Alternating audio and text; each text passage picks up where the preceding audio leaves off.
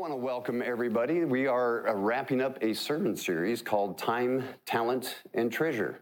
And if you're not familiar, like I said, you can always catch it on YouTube or on our Facebook or on the website. Yeah, I knew there was a third one there. Excellent. So Time, Talent, and Treasure is all about the gifts that God has given us. And then what do we do with these gifts? Where we've been, we have talked about what it is to be a steward, what it means to have treasure islands where we hoard everything to ourselves. And today, we're talking about life is different. Has anybody heard that phrase, life is different, before? Yeah, if you go to the Word Serve for any length of time, that's our tagline, life is different. Because if we're serving Jesus in a secular world, our lives should be different. The question is, how? Why? Because if we know how and why, that will sustain us through all the challenges that we might see as we attempt to live this life that is different. All right, so I love the idea of life being different. I really do. I wish that every day, every waking moment, I would be the ultimate reflection of Christ. I wish I had a serenity and that peace that passes understanding, that nothing in this world rattles me. I wish I could forgive everything that happens to me in an instant. I wish I could forgive 7 times 77 7/7s. I wish I could do all that, but you know what? I struggle with that. Do you? I have this desire. I love the idea of life being different. I'm just not sure I like the work that I have to do to make life different. Anybody feel the same way there? Yeah, we're in love with the idea, but are we really different? Now, I was surprised. I was doing some research for this sermon, and you hear all the statistics about how Christians in America are not really that different than anybody else. We just kind of blend in. Our lives are not different. Maybe you've heard the divorce statistic that about 50% of marriages end in divorce, and the Christians are really no different than the people who don't believe in Christ. I was shocked as I did some research that came from 2021. You might be too, I hope in a good way. Look at some of these statistics. Divorce. Did you know that practicing Christians, oops, and there's that word, practicing, not nominal, practicing Christians tend to be 27 to 50% lower of a divorce rate? That doesn't mean zero. It doesn't mean that we're perfect, but it's way better than I thought it was. In other categories, charitable giving. If you're a practicing Christian, you're 80% likely to give to charity versus the rest of the world, 52%. I don't do this to judge those who don't give. I just say that people are living a life that is different. That means that it's possible for us as well. Another statistic, 38% of practicing Christians will volunteer compared to 19% that are non-practicing or secular. I think that's good news. That's good use of time, talent, and treasure. That's what it is to be a steward. Here's the one that concerns me a little bit about moral living. I was trying to do some research that says, okay, is there a difference between Christians and secular in terms of how we live morally? Because ultimately that's what guides our behavior. That's what unfortunately shows up in the news and causes all kinds of weirdness. And what I found was there's really no difference. Here's the categories. There's no difference between those who are religious practicing Christians and those who are former religious practicing Christians. That means they've been de-churched. That means they've had an experience where they're maybe not practicing every day. They're not a member of a body of a community of Christ, but they've had that in their background, and there's no difference. We all agree that moral living is a good thing to do, but here's what scares me a little bit for the future. If they've never had religion, there's what am I trying to say, an exponential increase in the last decade from about a 30% increase, and people tend to do what is right to them. It's not moral absolute truth anymore, it's what's good for me. And that 30% has happened in the last 10 years. If it's gone from 0 to 30 in the last 10 years, where's it going in the next 10 years? And the next 10 years after that? See, we have a problem in that we're riding the wave of what our grandparents and parents have handed down to us. But is it our faith? They live differently. Are we living differently? This concerns me for my kids and my grandkids, and maybe it does you too. But there's hope, and there's a little bit of history to this as well. But today's words, we're specifically going to talk about stewardship in our context, and what do we do with this to make our lives different. And I got to tell you, there's some good words here that Paul's going to give us. Paul just lets you have it, doesn't he? Yeah, well, so does the rest of the Bible. But Paul and the prophets really let you have it. And oh, by the way, guess what I'm talking about today? Paul and the prophets. So strap on, people. Here we go. Button down. All right. So here's a word real quick about how we are rich. Now, you may not feel rich as you see the bills come in and you're calculating how much money you got left for how much month you got left, and that's not a good ratio. You may not feel rich in any given moment, but I want to throw some statistics up here that put it in context globally. The average U.S. household income, $70,784. That's average, right? Now, if you take that out into the world, you are in the top 4% of wealth in the world for a household. Now, think about what that means to some countries. It's like everybody in the household is working. Mom, dad, all the kids, they're out hustling, trying to make it. So you're in the top 4% of that wealth. But if you take that individually, if you individually earn that and compare that individually to people around the globe, we are in the top 1% of wealth in the world. Does that make you feel any better? Does that help you with the bills? Yeah, no, right? Because we also live in a very expensive area and a very expensive time. Now, here's the statistics that gets me close to the heart here, being a part of WordServe. Nationwide, U.S. Christians give 2.5% of their income to the church. 2.5%. What does the Bible say? Yeah, we're a little bit short, just an inkling. But here's the thing that really got me. This was a side note on somebody's research, but it got my attention. We give 2.5% today. Guess what they gave during the Great Depression? 3.3. Because it's right on the street. Yeah, good, nice. Just seeing if you're paying attention. Yeah, during the Great Depression, they gave 3.3%. Today, we give 2.5%. Where have we gone wrong? Have we gone wrong? Maybe you don't even think that's a bad thing. But I think we have some history that we have to delve into. And it starts with Paul and his instructions to Timothy, because Timothy is dealing with a crowd that is rich, but they're not generous. They know what they could do. They know the potential that they have, but they're just not living into that potential to serve the kingdom. And so Paul has some very specific words that he shares for them. And I'm going to read out of 1 Timothy chapter 6, verses 17 through 19. These are Paul's words to Timothy to relay to the congregation that Timothy is serving. He says, "Command those who are rich in this present world not to be arrogant or put their hope in wealth, which is so uncertain, but to put their hope in God, who richly provides us with everything for our enjoyment. Command them to do good, to be rich in good deeds, and to be generous and willing to share. In this way, they will lay up treasure for themselves as a firm foundation for the coming age, so that they may take hold of the life that is truly life." These are the words of God for the people of God, and for these words we are grateful. Paul doesn't mince words. It is very straightforward. Let's unpack this for just a second. If you look at what he says, there's a list of do-nots and do's. And these are commands. Do you notice the imperative language? It's not like, hey, Timothy, maybe you could mention, or could you suggest? No, command. Command them to not be arrogant. Command them to not put hope in wealth. Freudian slip there, right? That's the American way, right? Because they're putting all their hope in their wealth. That's their security. We talked a little bit about this last week, but if you're relying on money and things for security, you will be disappointed. I guarantee you. It's just a matter of time, if you haven't already. So these are the don'ts. The do's. Do put hope in God. We are not hopeless. In fact, we have the greatest hope of all, because God does not disappoint. God does not leave us, does not abandon us, does not fail us, does not forsake us. That's where we should be putting our hope. And what about the stuff that we've been given as stewards to manage on behalf of the king? Let's not forget that part. Well, then we do good with that. And we are rich in good deeds, not deeds of land, good deeds. I thought that was funny. Anyway, and we are to be generous and willing. Like sometimes we're generous, but we're not that willing. We're begrudgingly give of our time, talent, and treasure. But what would it look like if we generously gave and we're willing to give of all that we've been given? I think that would be a game changer, no pun intended. So the list of do's and don'ts carry on, but eventually you have to ask yourself my favorite question. What's my favorite question? To what end, right? Yeah, to what end? Look at this. In this way, and this is the last verse that we just read, in this way they will lay up treasure for themselves as a firm foundation for the coming age, so that, here it is, to what end? So that they may take hold of the life that is truly life.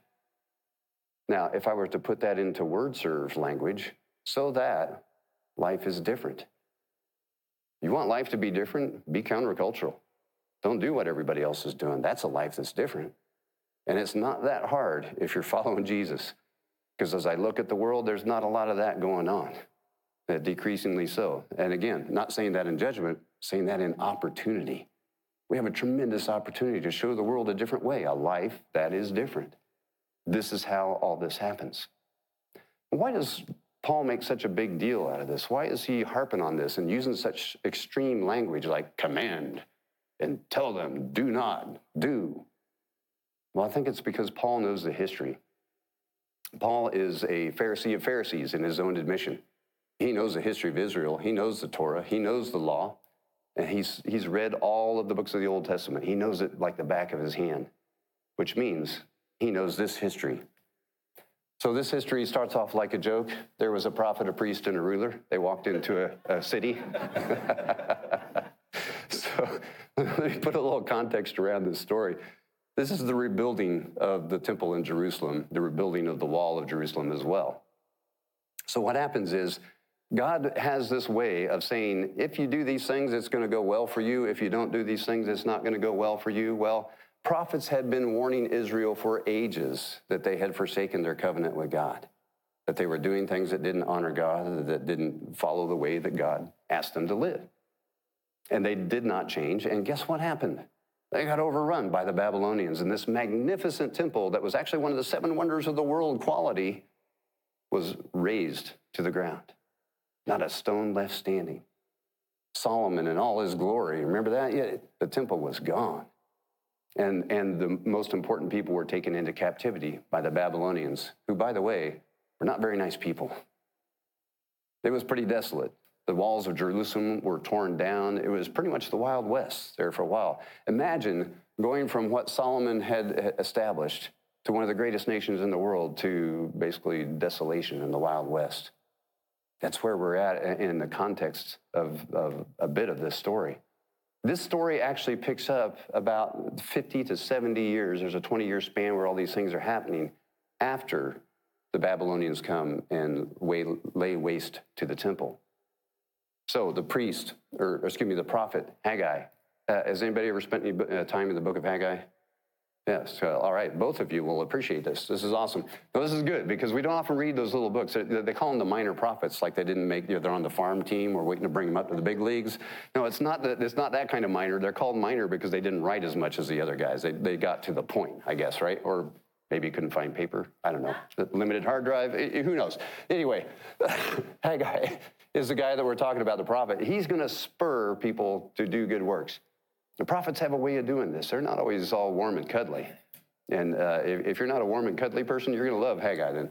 All right, so the priest is Joshua. He comes from a priestly line. He is sent with the permission of the Persian king, who basically they overran Babylon, right? So now Persia's in charge, and Persia says, yeah, absolutely, go back and build your temple. In fact, we'll provide you some of the materials and armed guards to help you do it. So the priest is of a priestly line. His name happens to be Joshua. That's kind of important in Old Testament literature. So you think the people would go, hey, something's going on here, but it gets even better. Because the ruler that they appointed, the governor, they called it, of Jerusalem, was Zerubbabel. Zerubbabel was of the line of David. So if you're an Old Testament Jew and you were still around, which is possible, when all that went down and you saw the temple destroyed, you're like, hey, we're building the temple. We've got a ruler in the line of David. We got a priest in the priestly line named Joshua. Hey, good things happened last time Joshua was in charge. This is going to be awesome. But it wasn't awesome. I wish I could tell you that this story has a good, happy ending, but it really doesn't. It's not that it's a bad and terrible ending. It's an ending that kind of leaves you going, meh. And my fear is if we don't learn the lessons that they failed to learn, we're going to have the same ending to our lives. We're going to get to the end of our days and go, nothing really great. Serving God. But I don't want that to happen to word service. So let's learn some lessons from them this morning. So here's the first thing that Haggai said. He watched them all go back. He had all the building materials that they needed, everything that they needed. But Haggai started to notice something. He said, y'all have misplaced priorities. Now, as I go through this, I want you to play in your mind. I'm going to be talking about Haggai in those times. As I talk, I want you to place this into modern context. What would Haggai say to us today, here in Fulshire? It says misplaced priorities. And this is a quote from the man himself. Actually, the man is quoting God himself. He says, is it a time for yourselves to be living in your paneled houses while this house remains a ruin? And what is he saying there? He's saying, y'all have come back. Your first priority is to settle your homes. That's understandable. You need shelter. You need a place to live. But did you notice an extra word in there? Paneled? Yeah, a paneled home in that day was extravagant. That was fancy. So if you're living in a paneled home, you're like high-end executive house. You know, that's the A suite right there. That's the good stuff. The problem with that is that their temple is still in disrepair. So yeah, they had a need for shelter, but they went way beyond the need for shelter. What does that look like today? Why is that so significant that he talks about the house of God is in disrepair? And think about how that looked in the Old Testament. The house of God, what happened at the temple in the Old Testament? That was the place where God dwelt. And if God was among his people, they were unstoppable. They had the glory of Israel. They had the glory of God, literally, at the temple. But the temple is not the temple. It's still in ruins because we're worried about the extra upgrade in the home. Now, Haggai is talking about a physical structure. The house of God is in ruins. But don't miss the spiritual parallel here. Because they believe that the presence of God lived in that temple, what he's also saying is, you got your own stuff together, but where's the presence of God in our lives? That's in disrepair. As much as the temple is broken, the Spirit of God in our lives, too, is broken. Misplaced priorities. And it gets better because, well, Haggai's a prophet, and this is what prophets do. So stand by.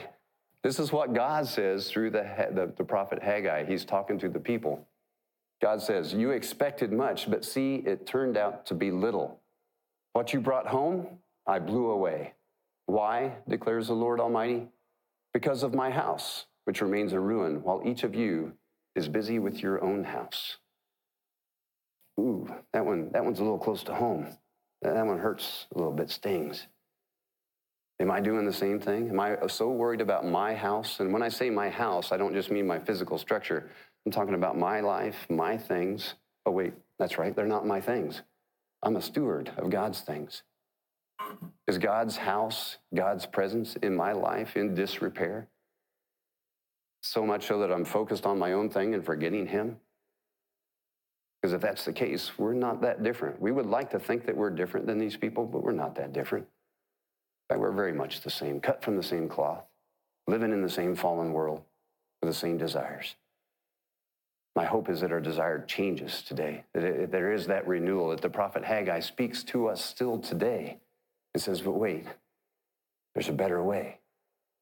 And there is. That's good news, but not good news yet. Because the second thing that Haggai says to the people is, y'all have some shattered expectations. Maybe this is part of your motive. Because you think that coming back here, you would have this temple. Now, if you were around for the first temple and you saw the second temple, it would be the difference between the Taj Mahal and the Home Depot shed that you put in the backyard, right?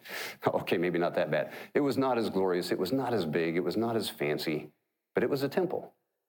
And some of the older people, it actually says in the book of Ezra, which is another, actually he was a Torah scholar at the time, wrote the book, it says they wept when they saw the temple because they knew what the old one looked like, and this wasn't it. They actually wept when they saw it. And it wasn't just the look of the temple that they wept about, it was something else. Because in the old temple, when they built that, God's fiery presence descended. You could see. Remember back in the days of Moses when the fire guided them at night and a cloud guided them during the day? That presence rested on that temple. And so the people thought, okay, we're going to rebuild this temple. God's fiery presence is going to come here, live among us. We're going to be great again. Make Israel great again. They probably even had hats. I don't know. Right? But it didn't happen. God's fiery presence didn't show up. And so I said, where is God? Look, we've sacrificed all this stuff. We've put in our money, we put in our effort, finally, because Haggai made us. He made us guilted and sinned to building this thing. And now God didn't show? Seriously? But don't you think we do the same thing? We express a belief in Jesus Christ as our Savior. We come to church. Maybe we go to a community group. Maybe we sign up to serve. We go, God, my life should be flawless. My life should be perfect. I should be blessed beyond blessing. Why am I struggling so much? Why is this so hard? Where is your presence, God? And I can almost hear the voice coming back. Where is my presence in the rebuilding of my presence in your life? Is my house in ruins in your life? Because we're so distracted with our stuff. Oh, that's right. It's not my stuff. You see how this cycle starts to continue. We're not that different than they are. The third thing that Haggai says, because you always have to have three when you're a prophet, and this is the big one. He says, your covenant faithfulness is lacking. The reason that all these good things aren't happening is because you haven't dealt with the injustice and the apathy. See, we can get pretty worked up about injustice, can't we? When we see something wrong, we can get fired up about it. We can get behind that. We'll start a GoFundMe. We'll sign petitions. We'll do all these things for injustice. But apathy? Meh. And do you recognize the same word as the end of this story? Meh. It's not that we don't know. It's maybe that we don't care. To me, that's the worst of all. To know and not care. Man, that's like, I'd rather just not know. The people had apathy. And one of the examples that they had, of course, back in that time, they sacrificed at the temple, and you had to bring a sacrifice. Anybody know what the requirements for that sacrifice was? What kind of animal, like what condition the animal should be in? Unblemished, like the best of the best. Like it would be going to H-E-B and picking out the very best filet mignon and then taking there and burning it on the altar while you eat hamburger at home. And is anybody hungry now? I kind of am. That's it. So these people were bringing the refuse of their flock. Like these animals were damaged. They were subpar. Nobody's going to miss this one. Let's just get rid of it at the temple. And the priests went along with it. They could see that this was not an unblemished sacrifice, but you know what? Whatever. Let's just, we'll go through the motions here. Anybody going through the motions in their walk with Christ? I'm not asking for your hands. I'm showing you mine. Because sometimes I do go through the motions. Sometimes God is in disrepair in my life. How about you? So when we start dealing with the apathy, when we start caring, when we start giving our full devotion passionately, like engaged, like Jimmy always says, don't rush through this. Don't go, whatever, it's just another time to get together and sing good music. No, it's a time to encounter the living God, the creator of the universe. Have you heard of him? Have you heard of his son, Jesus Christ, and what he's done for us? This is our chance to encounter that in this place right now, to be changed from the inside out, to wash away the apathy, and to be pulled into passionate worship. That's what's going to fuel you in the tough times. Not your bank account, not your IRA, not the property that you own, the car that you drive, or what you wear. Passionate connection to God is what's going to fuel us in the hard times. And the hard times are coming if they're not already here. I hate to be the modern day prophet and go, oh, Bill, what a downer. Hey, this is life. You know this. I'm not telling you anything new. There are hard times out there. Wouldn't it be smarter if we prepared ahead of time how we deal with that instead of waiting for it to happen and then go, well, where's God? I think you know the answer to that one. And this is another one that's a little close to home. They didn't take a Sabbath. They absolutely ignored the Sabbath. In fact, they would work on the Sabbath. They would take their booths and things to the walls of the temple and sell things on the Sabbath. Is this ringing a bell? Is this a little too close to home for anybody? Yeah, you know what I found as a pastor? A Sunday is not a day of rest. It may come as a shock to you. So I have to find a way to Sabbath. And maybe it's not a day of rest for you, but maybe you can carve out a time of Sabbath. And Sabbath literally means to stop, enjoy God's presence. This is the other thing that Jimmy constantly says. Just take a second and slow down. And the word Sabbath literally means stop, not slow down. Stop and enjoy God's presence. Take time to rebuild his presence in your lives, that spiritual temple that is inside of us. And then we might see something a little bit different, because here's the way this works. This goes all the way back to Deuteronomy in the 28th chapter. If you want to read a page turner, I'm being serious for once, read Deuteronomy 28, because it's always a blessing and curse. When God gives the 10 Commandments, for example, he says, if you do these things, it goes well. If you don't, it doesn't. And Deuteronomy 28 is all about what goes good when we are in covenant faithfulness with God and what goes bad when we're not. It's a long chapter. It's got 68 verses, but you won't be the same after you're done reading it, because God predicts everything that happened to Israel.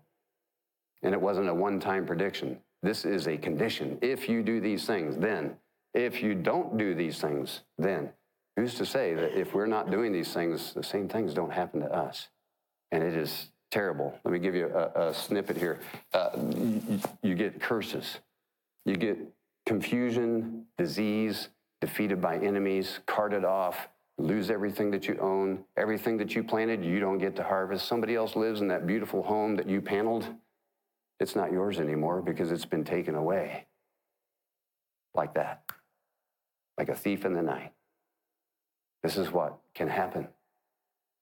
Do we understand, people, that there are people in the world right now whose sole goal is to come together to defeat whatever cause they're fighting against, and we're not their favorite.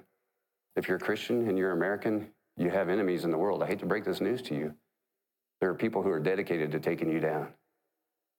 In the meantime, we're plotting super counter strategy, like what bathroom should our boys and girls use? The important stuff. Man, we're missing it. We're missing it. It can't continue. That's the confusion that we have, the defeat that we're facing. Here's one example. This is one of the curses, by the way. This isn't the good news in Deuteronomy 28. There is good news in 28, right? This is the bad news, though. The Lord will afflict you with madness, blindness, and confusion of mind. At midday, you will grope about like a blind person in the dark. You will be unsuccessful in everything you do. Day after day, you will be oppressed and robbed with no one to rescue you. You know what that sounds like to me? It sounds like hell. Literally. This is what's at stake, folks. This is why it's so important to live a life that's different. This is why it's so important to gauge, not just with the mind, but with the heart, with passion. Reconnect, rebuild the Spirit of God in our lives. Rebuild the house inside of us. If not, then maybe we're just destined to wander. I mean, Israel did it for 40 years. Was it that bad of a deal? Yeah. I don't know. If you like manna every day, go for it. If you like not having a place to lay your head, go for it. But no, I think there's more to life than this. We are not destined to wander. We are called by a God who organizes, a God who calls us to be his people, a God who calls us to be light among the nations, a God who calls us to live life differently. So how do we do this? Here's the good news in 20 seconds or less. Here's the formula. It's humble obedience plus action. Humble means I'm willing to put myself under somebody. I'm willing to put myself under God. Who's better to do than that? And I will obey what he says, even when it's not convenient or when I don't agree with it. But it's not just enough to put myself under his authority. I have to act on that. That's the only way this gets out to the world, is action. And we turn back towards God. The word repentance means to turn. And everybody always says, okay, repentance means you turn away from sin. Well, that's true, but there's another way to look at it. What if it's not so much about turning away from sin as it is turning back to God? See, when I focus on God and all the good stuff, all the other stuff fades away.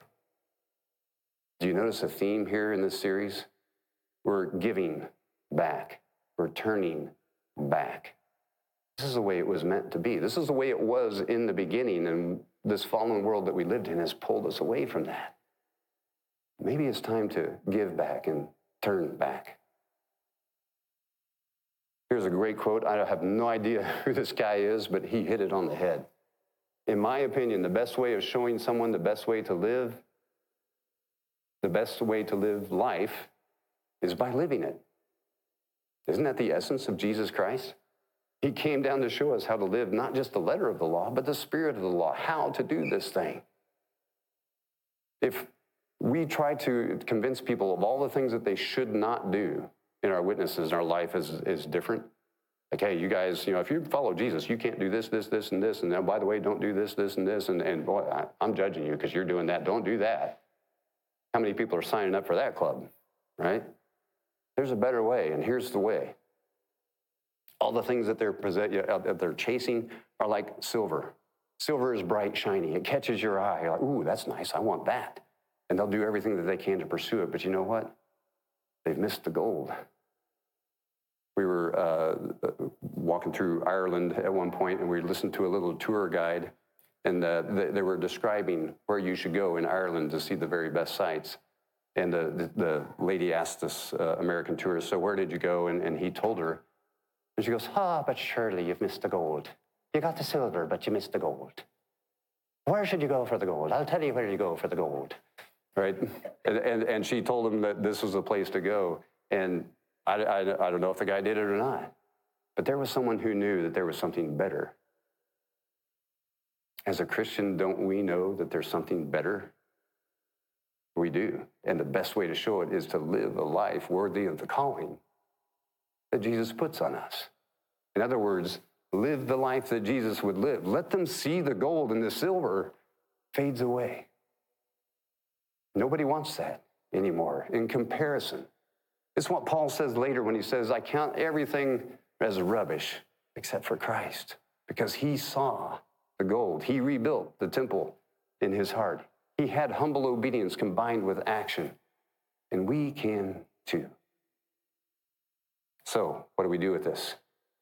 We repent, we turn. However you want to think about it, if you want to think about it, turn away from sin, great. I want to think about it, turn back to God. We place hope in God, not in things, not even in each other. Hope in God. That sustains us through the hard times. We are generous and willing. Why? To what end? So that, and to put this in words, so to speak, we can live a life that is different. That's how we use our time, talent, and our treasure. Who's with me? Thank you, one of you. This takes time. This takes prayer. I know that. As we go into the last few songs here, I pray that you would take time to reflect on that. How is the house of God in your life? Is it in disrepair? Does it need a little repair? Are we going through the motions, or are we passionately worshiping? Are we connected with our heads only and not our hearts? Are we connected with our hearts but not our hands and our feet? Have we become disconnected? Whatever it is, it's not beyond God's repair. That is the greatest hope of all. How our story ends, word served, could either be meh or Hosanna in the highest. But it depends on what we do from here. What will you do? Will you pray with me, please? God, we thank you for the examples of history. We thank you for your son, Jesus Christ, most of all, who came and showed us just how to live.